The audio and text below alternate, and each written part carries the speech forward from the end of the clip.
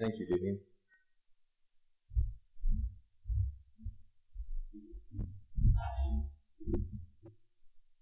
Okay, so 1 Peter chapter 1, verse 1 to 13. Has everybody got it? Everybody following along? Peter, an apostle of Jesus Christ, to God's elect, exiles scattered throughout the provinces of Pontus, Galatia, Cappadocia, Asia and Bithynia, who have been chosen according to the foreknowledge of God the Father, through the sanctifying work of the Spirit, to be obedient to Jesus Christ and sprinkled with his blood. Grace and peace be yours in abundance. Praise be to the God and Father of our Lord Jesus Christ. In his great mercy he has given us new birth into a living hope through the resurrection of Jesus Christ from the dead, and into an inheritance that can never perish, spoil or fade. This inheritance is kept in heaven for you, who through faith are shielded by God's power until the coming of the salvation that is ready to be revealed in the last time. In all this you greatly rejoice, though now for a little while you may have had to suffer in grief all kinds of trials. These have come so that your faith, of greater worth than gold, which perishes even though refined by fire, may be proved genuine and may result in praise, glory and honour when Jesus Christ is revealed. Though you have not seen him, you love him, and even though you do not see him now, you believe in him and are filled with an inexpressible and glorious joy. For you are receiving the end result of your faith, the salvation of your souls. Concerning this salvation, the prophets who spoke of the grace that was to come to you searched intently and with the greatest care, trying to find out the time and circumstances to which the Spirit of Christ in them was pointing when he predicted the sufferings of Christ and the glories that would follow. It was revealed to them that they were not serving themselves but you, when they spoke of the things that have now been told you by those who have preached the gospel to you by the Holy Spirit sent from heaven. Even angels long to look into these things. Therefore, with minds that are alert and fully sober, set your hope on the grace to be brought to you when Jesus Christ is revealed at his coming. Well, can I say, first of all, it's always good to meet with God's people, to know how big the family is. And thank you very much. I remember last year with great affection the weekend that we had together at the church. And I was very pleased to, Scott invited me back to be able to come and share this weekend with you. And what I want to do this weekend for us is to get through a whole letter. Quite often, one of our problems is we sort of read so far and we have some general part view of things.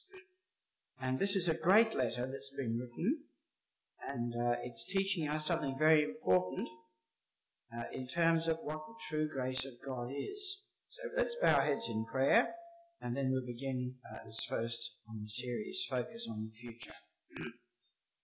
Our gracious God and Heavenly Father, we thank you that you have caused all Holy Scripture to be written for our instruction. And Father, we pray that as we gather this weekend, that we may grow in understanding of your word and the transforming effect it can have on our lives.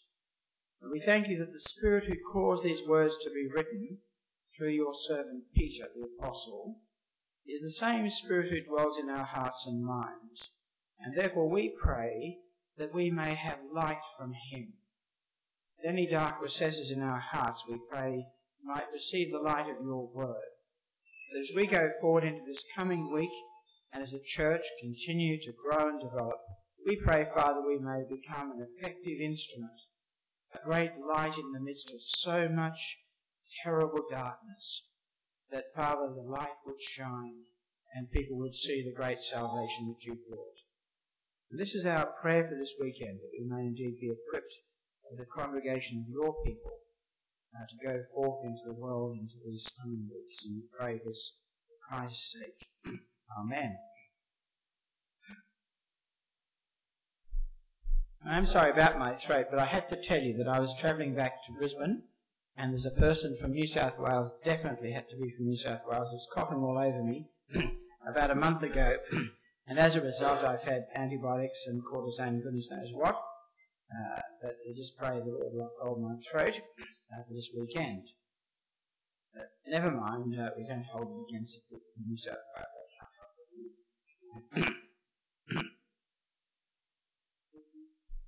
I thought it was gin and tonic for a while. I was quite excited. But it wasn't that at all, actually. I smelled it. But thank you very much for the thought. That's what counts. Even if the gin isn't there, the tonic, okay. That's the afternoon fix. Okay, right. Now, one of the important questions we need to ask, and it's quite interesting in the New Testament, if you go to the end of a letter, you often discover why it's been written. And that's very important for us to see, to get the big picture to start with, and then just to realise how you get to the end. We know that when Paul is writing 2 Corinthians, we know at the end what is the purpose of his writing.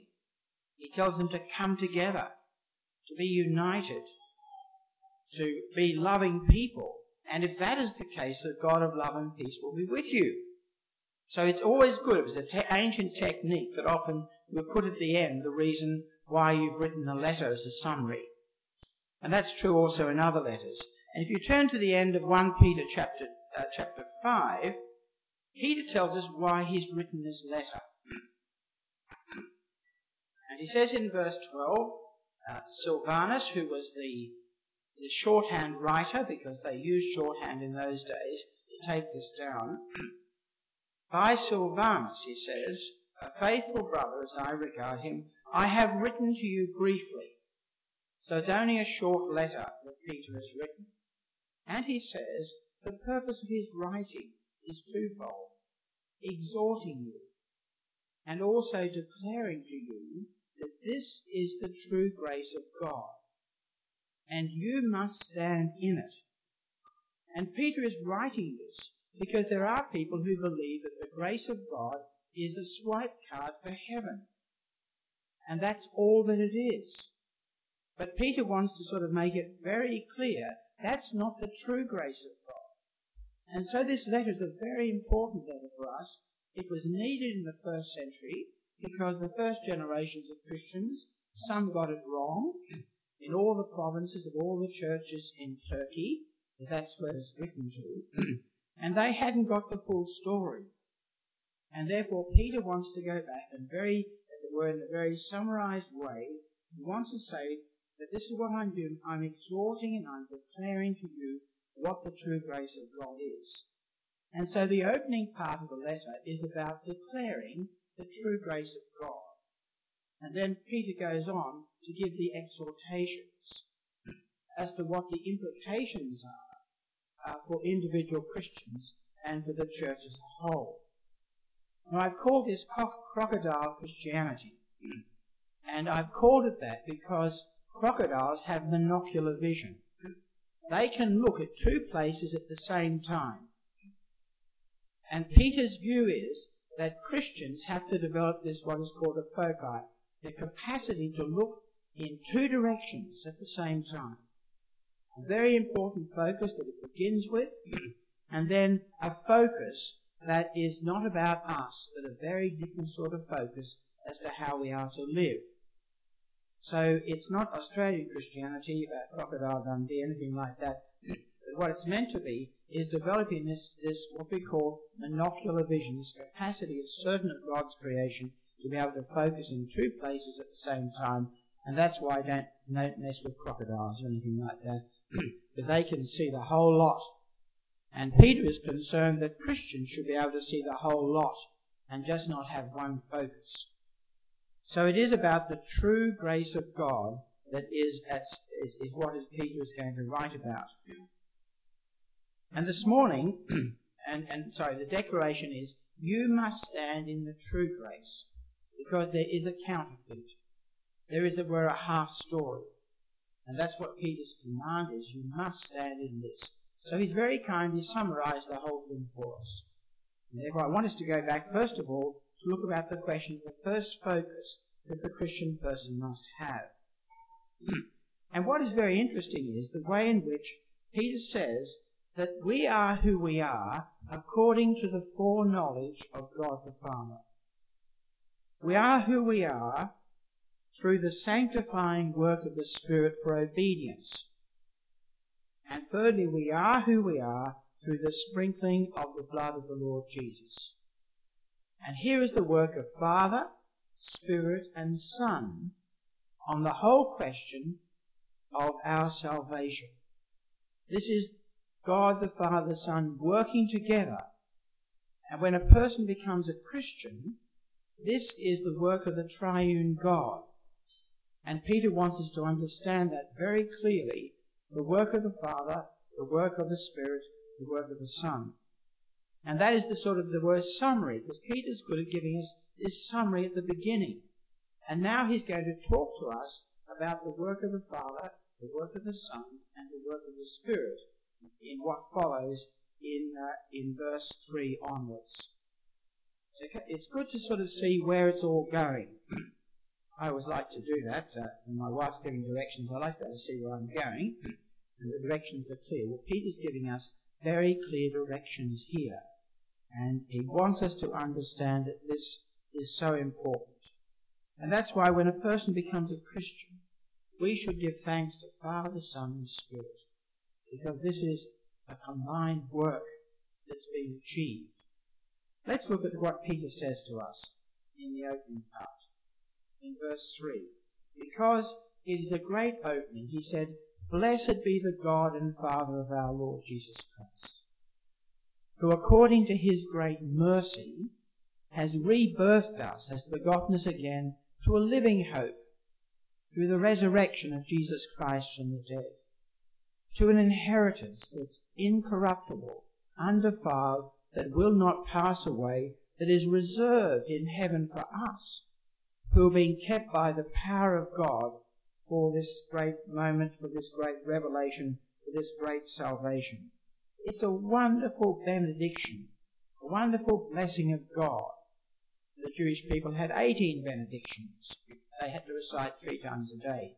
This would be a good benediction for us to recite once a day, in which we bless God, because this opening sentence is just packed full of great Christian truth about the whole question of our future. Because he blesses the God and Father, because according to God's great mercy, it's God's great mercy that people who have spat in God's face as rebels and raised their fists against him, that God himself is a God who, according to his great mercy, has done what he has done. None have earned it. We are all, as it were, prisoners in the dock. We're guilty. Sentence should be passed. Sentence is passed. We know. How does the prisoner plead? Guilty. And what is it? That God has exercised a great moment of clemency in his great sovereign way, and he's declared us that through his great mercy he has begotten us again. The word is rebirthed us. And that's very important for the Christian person. We are twice born people. That's why when the Da Vinci Code nonsense was going on, I said, of course, Jesus had children. We've never denied he's had children. That's a nonsense to say he hasn't had children. Imagine everyone's looking at what's happening to this poor old principal of college. He's gone mad. I said, I'm one of his children. Because I've been born from above. It gave a chance to talk about the nature of the gospel. Because I don't use the word born again because some people get excited about that. So I use the word twice born. And they feel quite happy with that. At least because of the reputation of born again Christians. Because we have been rebirthed. And we've been rebirthed to a living hope. You see, there are lots of people in the whole world of the religious world who hope that things might be okay. They've got this sort of thought that it would be good. And that's why in Islam, there are the 5 pillars of Islam, and people who practice them, they hope maybe that they might get into heaven, but they can't be sure unless, of course, they die in a holy war as a martyr. And there's this sense of total uncertainty. In Hinduism, That's the same issue, the uncertainty about the whole question of the future in Buddhism. You might come back as sort of an ant, or this whole question, there's no sense that the hope is a certain and secure hope. And for the Christian, the word hope means the question of certainty about the future. And this is a living hope. Why? Because it is a living law. Jesus has been resurrected, and his resurrection is a proof of our resurrection. That's the guarantee. And that's why he said, I am the resurrection and the life. The one who believes in me, though he die, yet shall he live. And so the Christian has, as he focuses on the future, it's not with fear, but it's with this quiet sense of confidence. Because if we know the future's taken care of, that really makes a great deal of difference how we live in the present. And so Peter says, this is what has happened. We've been rebirthed to a living hope through the resurrection of Jesus from the dead. And what is its direction? Because he now goes on in the first ancient language to talk about that direction. What's the direction? It's to inheritance. We've been raised for inheritance. And the good thing about our inheritance, unlike superannuation funds and things like this, that it's imperishable, it's undefiled, and it's also unfading. It's reserved in heaven for us. And this is the great thing about the Christian faith. God has an apartment for you. Jesus said, I'm going away to prepare a place. It's got your name on it. There'll be no need in the heavenly newspaper to publish a column called Unclaimed Inheritances. And isn't that wonderful? There is a place that God has for you. Jesus has gone to prepare it. And therefore this is a great inheritance, and it needs no upkeep. That really appeals to me, because my wife keeps telling me about upkeep and things like this, things I don't get done. It's a perfect place. Absolutely. An inheritance that is going to last forever. Inheritance that's imperishable, that's undefiled and unfading. And what's more, it's being kept for you. Okay? God has a place for you in the future. That is being kept for you.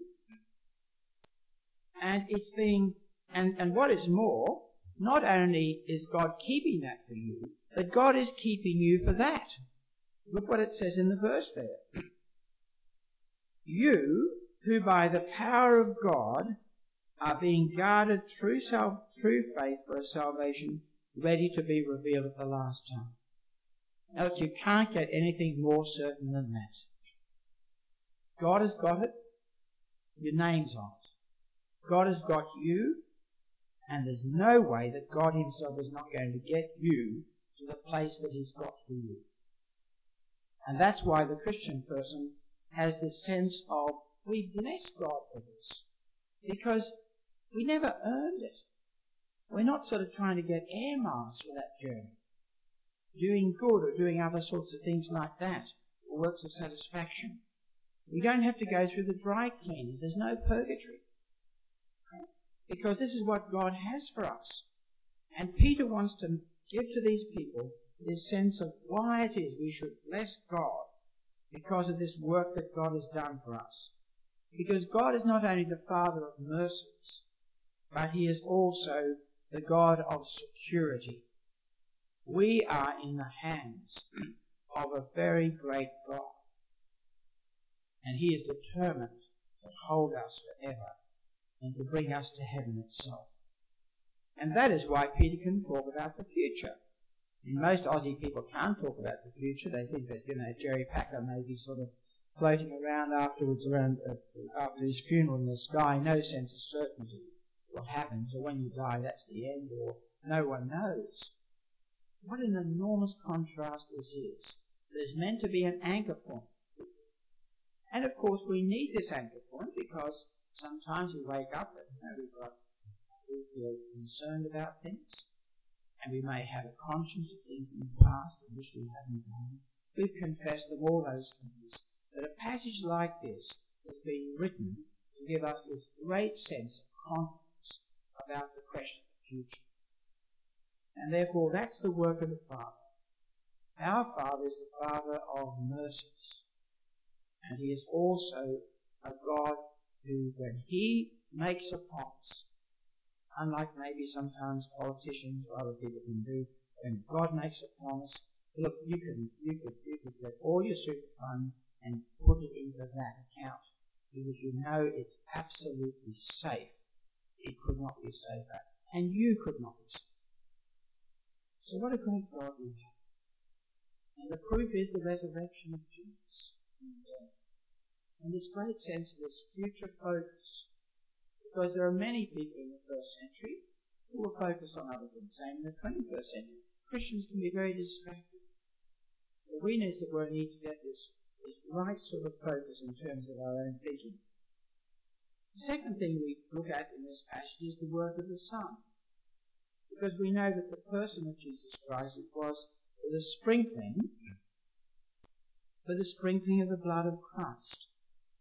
Because God does this and God gives this because Christ has died for us. It wasn't the blood of the old covenant. On the night that Jesus was betrayed, he changed the words of the Passover for the first time ever. They must have been startled to hear it. This was not the blood of the old covenant. This is the blood of the new covenant. It's in my blood. That Paul gives with this great emphasis to it. And so here we have in verses 8 and 9 a further sort of expansion of this short summary Peter has given at the beginning of his letter in verse 2. And so we look at that and we see what is the work of the Son in verse 8. I just missed the 2 verses of verses 6. Because it is important for us to see that for these early Christians that life wasn't all that easy. And God never promised his people that life would be a cinch in the present. And they're experiencing some uncomfortable things about being Christians. And we don't know in our Australian context whether or not it's always going to be comfortable to be a Christian. In certain contexts, I know in the UK, you can't actually discuss other religions. There's now, as it were, a legislation that's gone through that prohibits the discussion. And it was there when I was there also. So we didn't discuss other religions. You said there are 2 religious systems, do and done. Ours is one done on Good Friday, the rest are all about do. Let me tell you about the religion done for on Good Friday. So you could discuss the other religions in terms of their process, but you could never talk about them directly. And in the first century, things are not very easy. But this is what it said in verse 6. Even if necessity you've been grieved by some of the difficulties of being a Christian. Because the problem in the first century, if you were a Christian, you stood out like a sore thumb. Everyone went off to the temple to give incense and to show their loyalty to the emperor, all dressed up in lovely white clothes and wear a garment. And not to be in conformity was a great problem in the first century. You had to have this conforming society to show your loyalty and to get all the benefits of Rome's concessions and things like this. So it's not a very easy thing. And therefore it's not promised that the Christian life will be certainly like a very quiet journey on the Pacific Highway. But an easy journey through life, that's not promised. But what happens is, even the present has a future. Because we're told that this testing of your faith, even the present difficult moments, which is more precious than gold that's tested by fire, may be found to result in praise and honour and glory at the revelation of Jesus Christ. So even the tough times have a future to them. And when it is there's discrimination, or when even in terms of personal circumstances, Christians go through difficult times, we're told that when we stand on the other side, this will be seen to be to the praise and glory and honour of Jesus Christ, because God somehow put all this together. Sometimes suffering and difficulty make us a much more empathetic person. Make us a more loving and more, as it were, a person who reaches out to others. So even difficult times have a future. And that's why when we look at the tough times and the seasons of life we go through, times of joy and times of sadness, they do have a future. We stand on the other side, we'll be able to see how all that was woven together by God. And we'll be able to praise Him for the really tough and really difficult times of life. Because that will be found to praise and glory and honour at the revelation of Jesus Christ.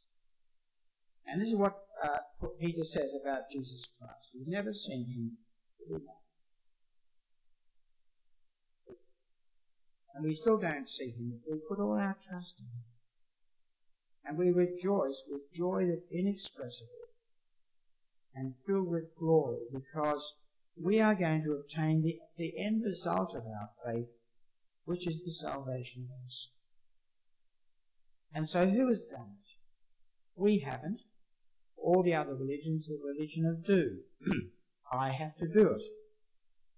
No, this is something that's been done for us. And this is why the Christian person says the outcome of our faith and trust is indeed this great rescue and the certainty we have about heaven. So heaven is a wonderful place. As we stand on that side, we indeed will be full of joy that's inexpressible.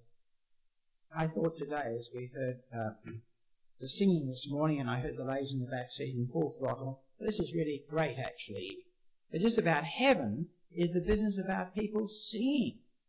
They can't stop singing because this is the best moment of their lives, to stand in heaven and to rejoice at all that has happened. I love Handel's Messiah, and I get goose pimples when they sing Hallelujah and things like this. And I think that's heaven's going to be sort of all the time. There's going to be this great singing and rejoicing, because we've got something to sing about. And that'll be true in heaven also, of the work of Christ, because it's through the sprinkling of His blood, it's through His death, that we are forgiven. And we don't ever deserve it one bit. It is purely an act of mercy on the part of God. It's an act in terms that God has secured through the death of His Son. And this is for cleansing. Now the third thing we see, the work of the Holy Spirit, and the Bible's there, it's for obedience and certainty. Now this is very important for us to see this. That the Christian person, we are told, it is through the sanctifying of the work of the Spirit that our salvation, this is how God achieves this. We are sanctified. We are made holy.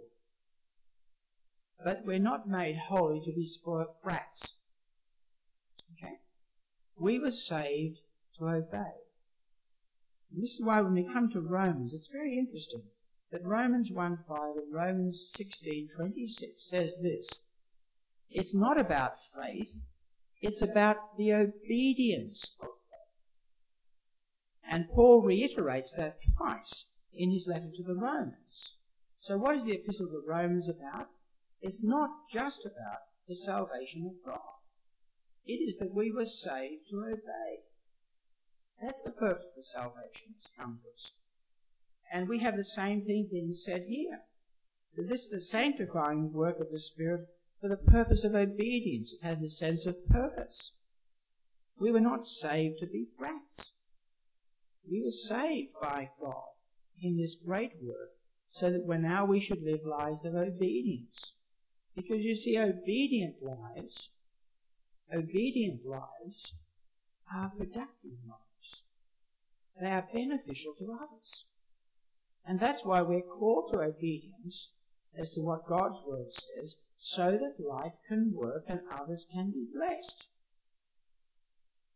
And the grace of God for many people, apparently in the first century, was we've just been saved. We've got the swipe card in our back pocket, or the guarantee that we have Roman citizenship. We've got this thing here, and you'll just open all the doors. No. The purpose of this salvation was for this whole question of obedience. because God wants our lives to work according to the Maker's manual. He made us. He knows how life works for us.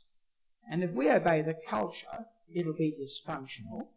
If we obey the Word, our lives will work. So God is just not asking us to obey so we can sort of somehow get the impression we're just being nice. No. The purpose of obedience is that we as Christians will be functional. And we won't be a problem, we'll be a solution. And that doesn't always happen, does it? You know, just some of the great problems that occur when Christians decide, well, I'm going to do this anyway. I'm going to sing Frank Sinatra's great song, I Did It My Way, and I don't care.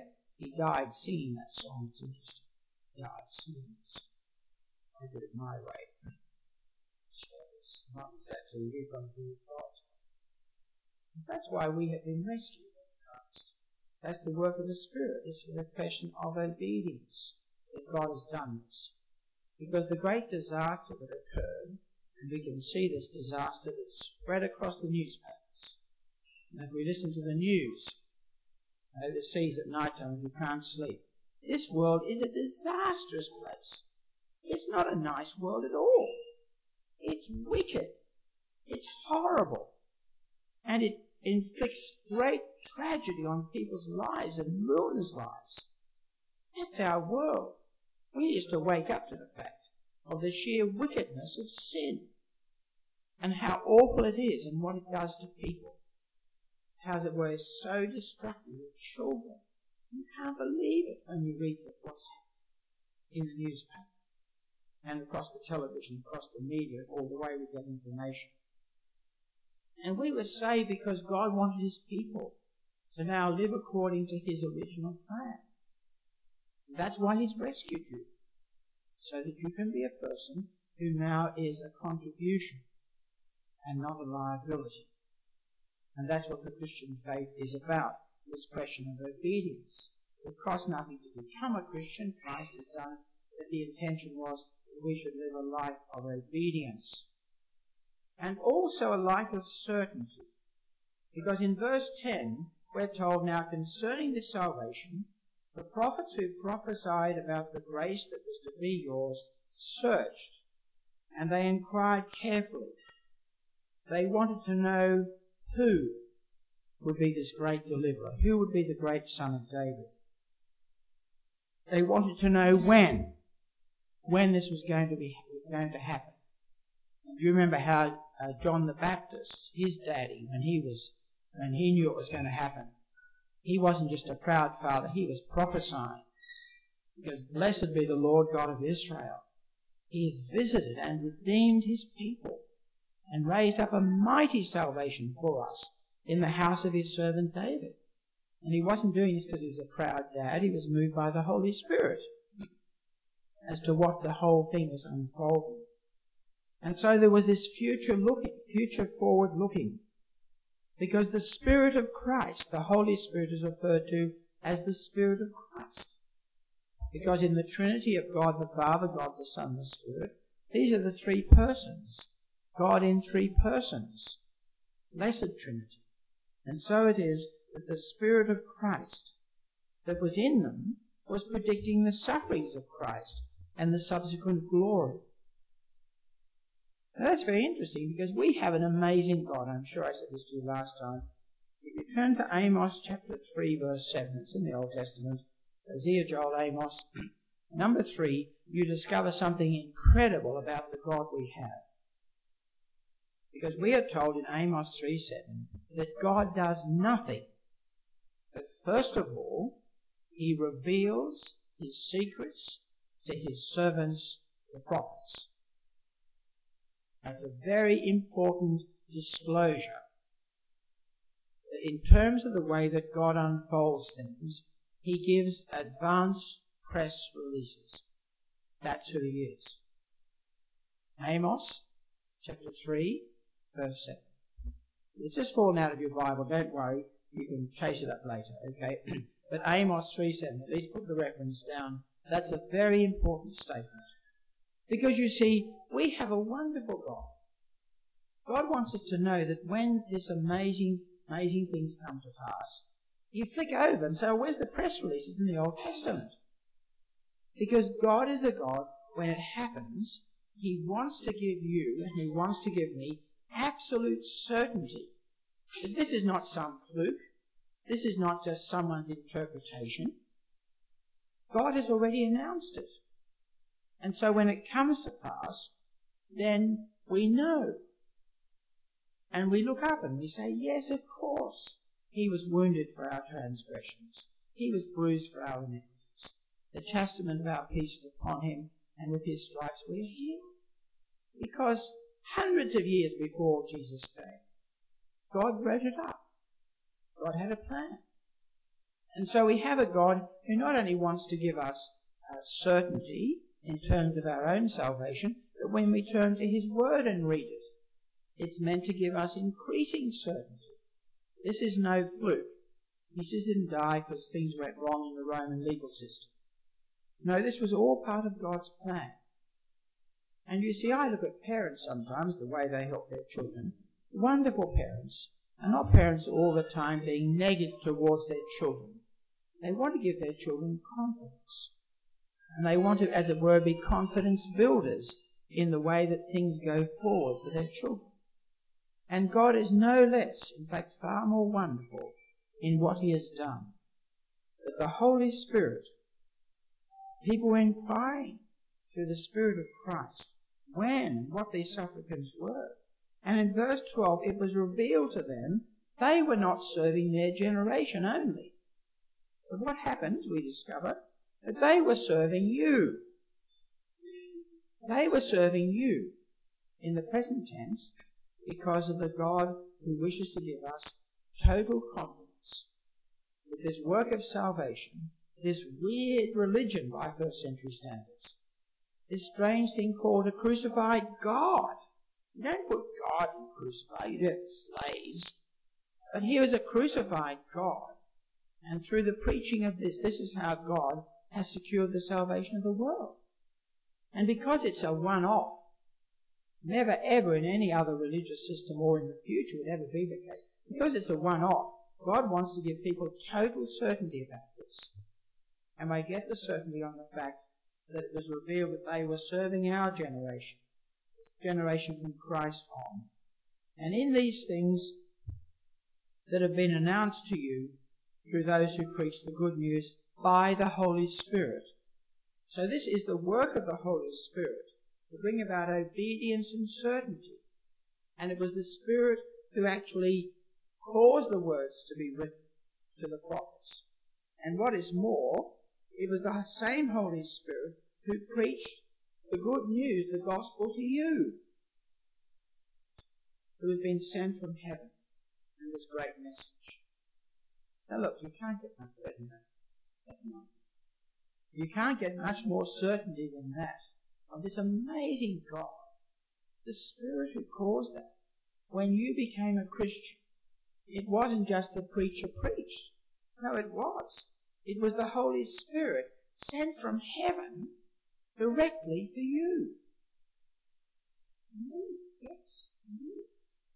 And I'm sure, I look back on my conversion, and I could see the amazing circumstances that God micromanaged for my dysfunctional life to bring me into the kingdom. And I knew it was a miracle. I knew that God somehow knew about the past, and God knew how it would be a confirming moment for me when I came to the church after I'd become a Christian. And I'd been there 12 years before, and I remembered the children's talk that minister gave with such awe and back. The same minister was there. And it was in the same area that I came to get away from my family context and to live with an aunt who knew it. And how it was, even on the night of my conversion, I'm walking back almost in my past. And I know that this is not just some fluke. I know that this is something that's been preached to me by the Holy Spirit who has been sent from heaven. And the angels long to be part of that, because they look at heaven and think, I wish we were doing this. It's such a fantastic thing that's happening. To stand in awe of our amazing God. And they look down over the clouds in their thongs, look down and they see what's going on in Australia, and they see the way in which the Lord himself, through the Spirit, is micromanaging. There are no accidents of birth in the kingdom of God.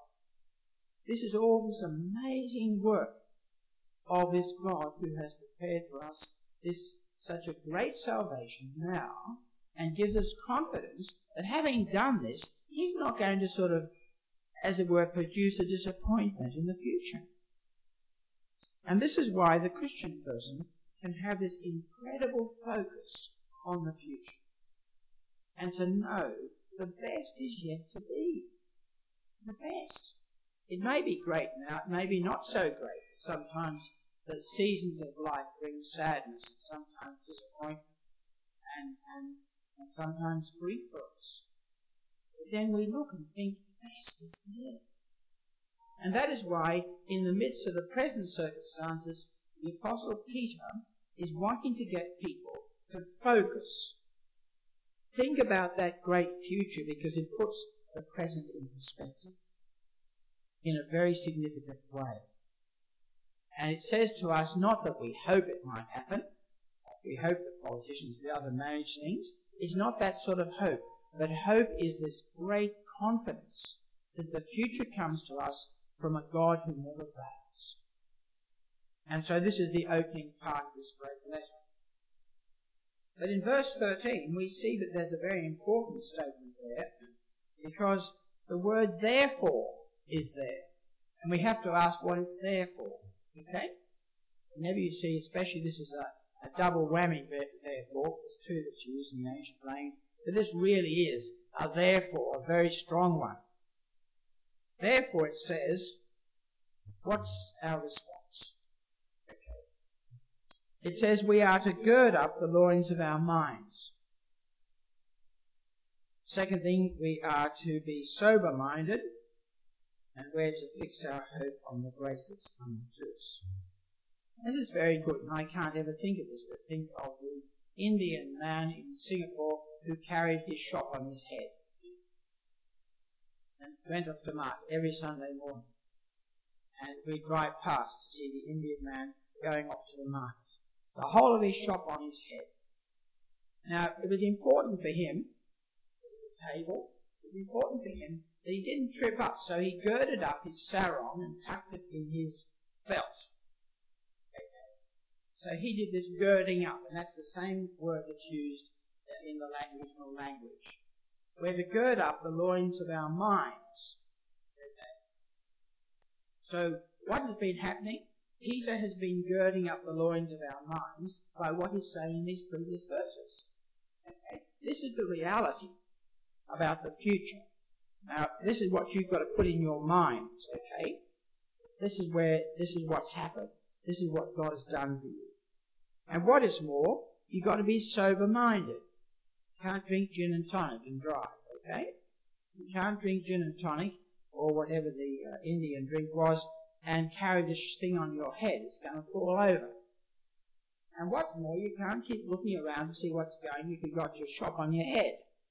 You've got to be looking, and the Indian man would be walking with absolute focus on where he's going. Because, I've got a flat head, but I'm going to put this book on top of my head. And that makes a difference. Whoops. It shouldn't. It's the wrong flat part, okay? It should make a difference. The business about, I know if I'm going to walk with this on my head, that I've got to have a focus. Right? And that's what we are told, that we are to have this focus. We are to set our hope fully. In other words, don't go gawking around.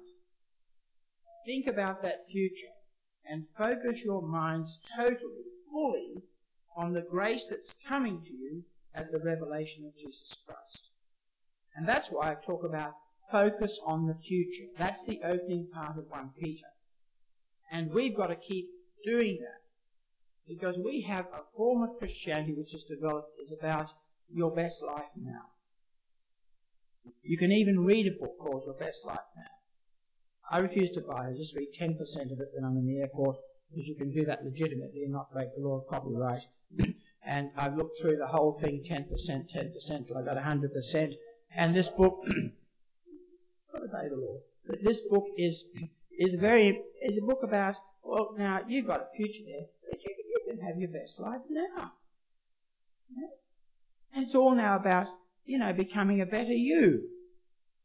Which I think is about becoming a better sheep, actually, that the New Testament's doing that. But these sort of books you can see, which are sort of people lapping up because I read your best life. Now, I'd like all my best life now. But that's not what the New Testament teaches. And this is the great concern we have in an age of prosperity, or an age of ease, that Christian people are thinking about, well, this is a promise. I've got this thing in my back card. Now I'm going to live it up, and it's all going to be about me, and I'm going to enjoy it. That's the false grace of God. It is false. And this is why Peter's written this, because the true grace of God is not like that. And as we shall see later on, as we'll see later in our next session, that we've got to follow through on this focus. And that's exactly what Peter does in this great letter that's been written. Therefore, we've got to sort of have that sense of direction. And when you know where you're going and you have a sense of direction, then you're not going to be distracted. And you're not going to be someone who's eating their hearts out because this has not happened, that's not happened. When life throws up its tough times, we've got to keep our focus. And this is why we've got to have developed this monocular vision, that one of our eyes is always fixed in that direction. And it's so easy for us, as it were, to be distracted. And for adversity to slay its thousands, but prosperity its 10,000s. And for Christians to become so worldly, so just consumed with it's all about me. Of course, they sing. Joel Austin's thing is all about me.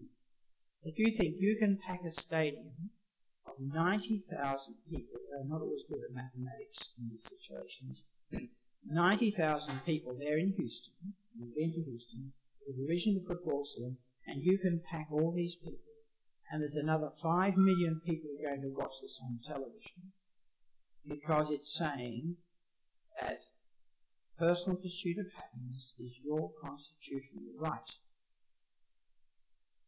And life, after all, is about your happiness. Because God never wants us to be happy. Never, the New Testament's happiness is always condemned. God wants us to be joyful. And joy comes from a very different way. So I think this is a very salutary letter, because it shows even in the first century, within the first generation, there were some people who get it wrong. And God has caused this word to be written to us so that it's a corrective. And that this is the true grace of God, that it focuses in that direction on the future. And if we focus in that and realize that heaven is a wonderful place, we're going to see our Saviour's face. Heaven is a wonderful place. And God guarantees. So there is no uncertain journey over the river Styx, as the ancients believed, in which you could be massacred, robbed. There's no question of uncertainty. I remember just recently, in fact, I preached at the funeral of a dear friend of ours, and she was just full of the hope of heaven. She'd had rotten things happen to her. And indeed, even her own family, she'd been duped financially. It was a terrible story. And yet, there was no bitterness in her heart. She knew where she was going, and she had this great sense of confidence. And she died well. And she was a blessing to those who visited her. And I still remember this before my wife went overseas. I went there to visit her on 2 occasions in one day. Yes, she was down. But I tell you, there was amazing peace. It was the peace of God that was there in her own heart. And she'd been someone who'd focused on heaven. She'd been someone whose life was productive. She was someone for whom obedience would matter. And it was. I just came away just so thrilled in my heart. And having been so blessed as she prepared for this great time in which the Lord Jesus would come in the stretch limo, as we learn in John's Gospel. He'd come again to receive her to himself. But where he was, that is where she was going. He died well, said the King. Live well, die well. In fact, I used the passage in 2 Peter chapter 1 about the 2 ways to live. So this is what we have, this great sense of the focus on this amazing future that's coming to us. And we need to be reminded of it, because we can lose the focus. And Peter wants us to be restored. He wants people to understand that we have been saved to obey. And that will unfold as we go on in terms of the discussion. Let's pray.